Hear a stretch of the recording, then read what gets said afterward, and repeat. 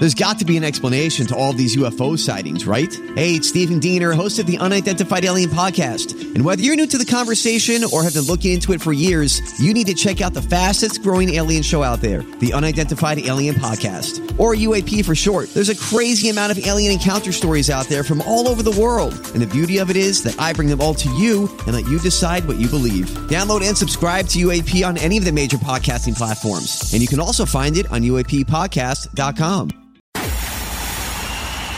It's time for Joyce's Thought of the Day on News Talk 850 WFTL. A new report by the Federation for American Immigration Reform examines the direct links between the Biden administration policy and the astounding 7,300% spike in illegal immigration from Venezuela.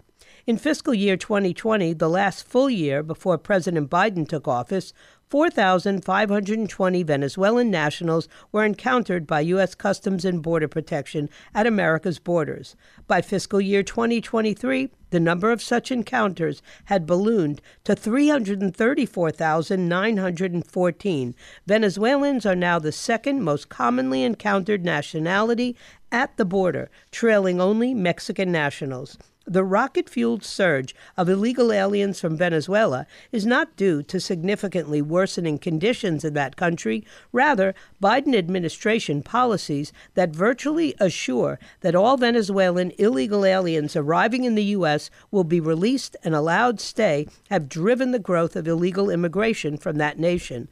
And that's what the report concluded. Moreover, a large percentage of Venezuelan illegal immigrants had already been safely settled in other countries for years. The breathtaking increase in illegal immigration from Venezuela also poses serious national security concerns for the United States. Venezuela's Marxist dictator, Nicolas Maduro, maintains close relationships with some of America's most implacable enemies and adversaries, including Iran, Russia, and China.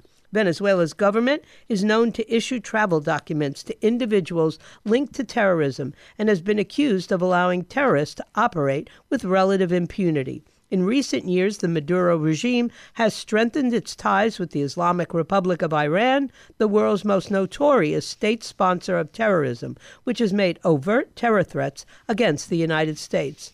These are not idle threats, as recent attacks on Americans by the Yemen-based Houthis, an Iranian proxy group, clearly demonstrate.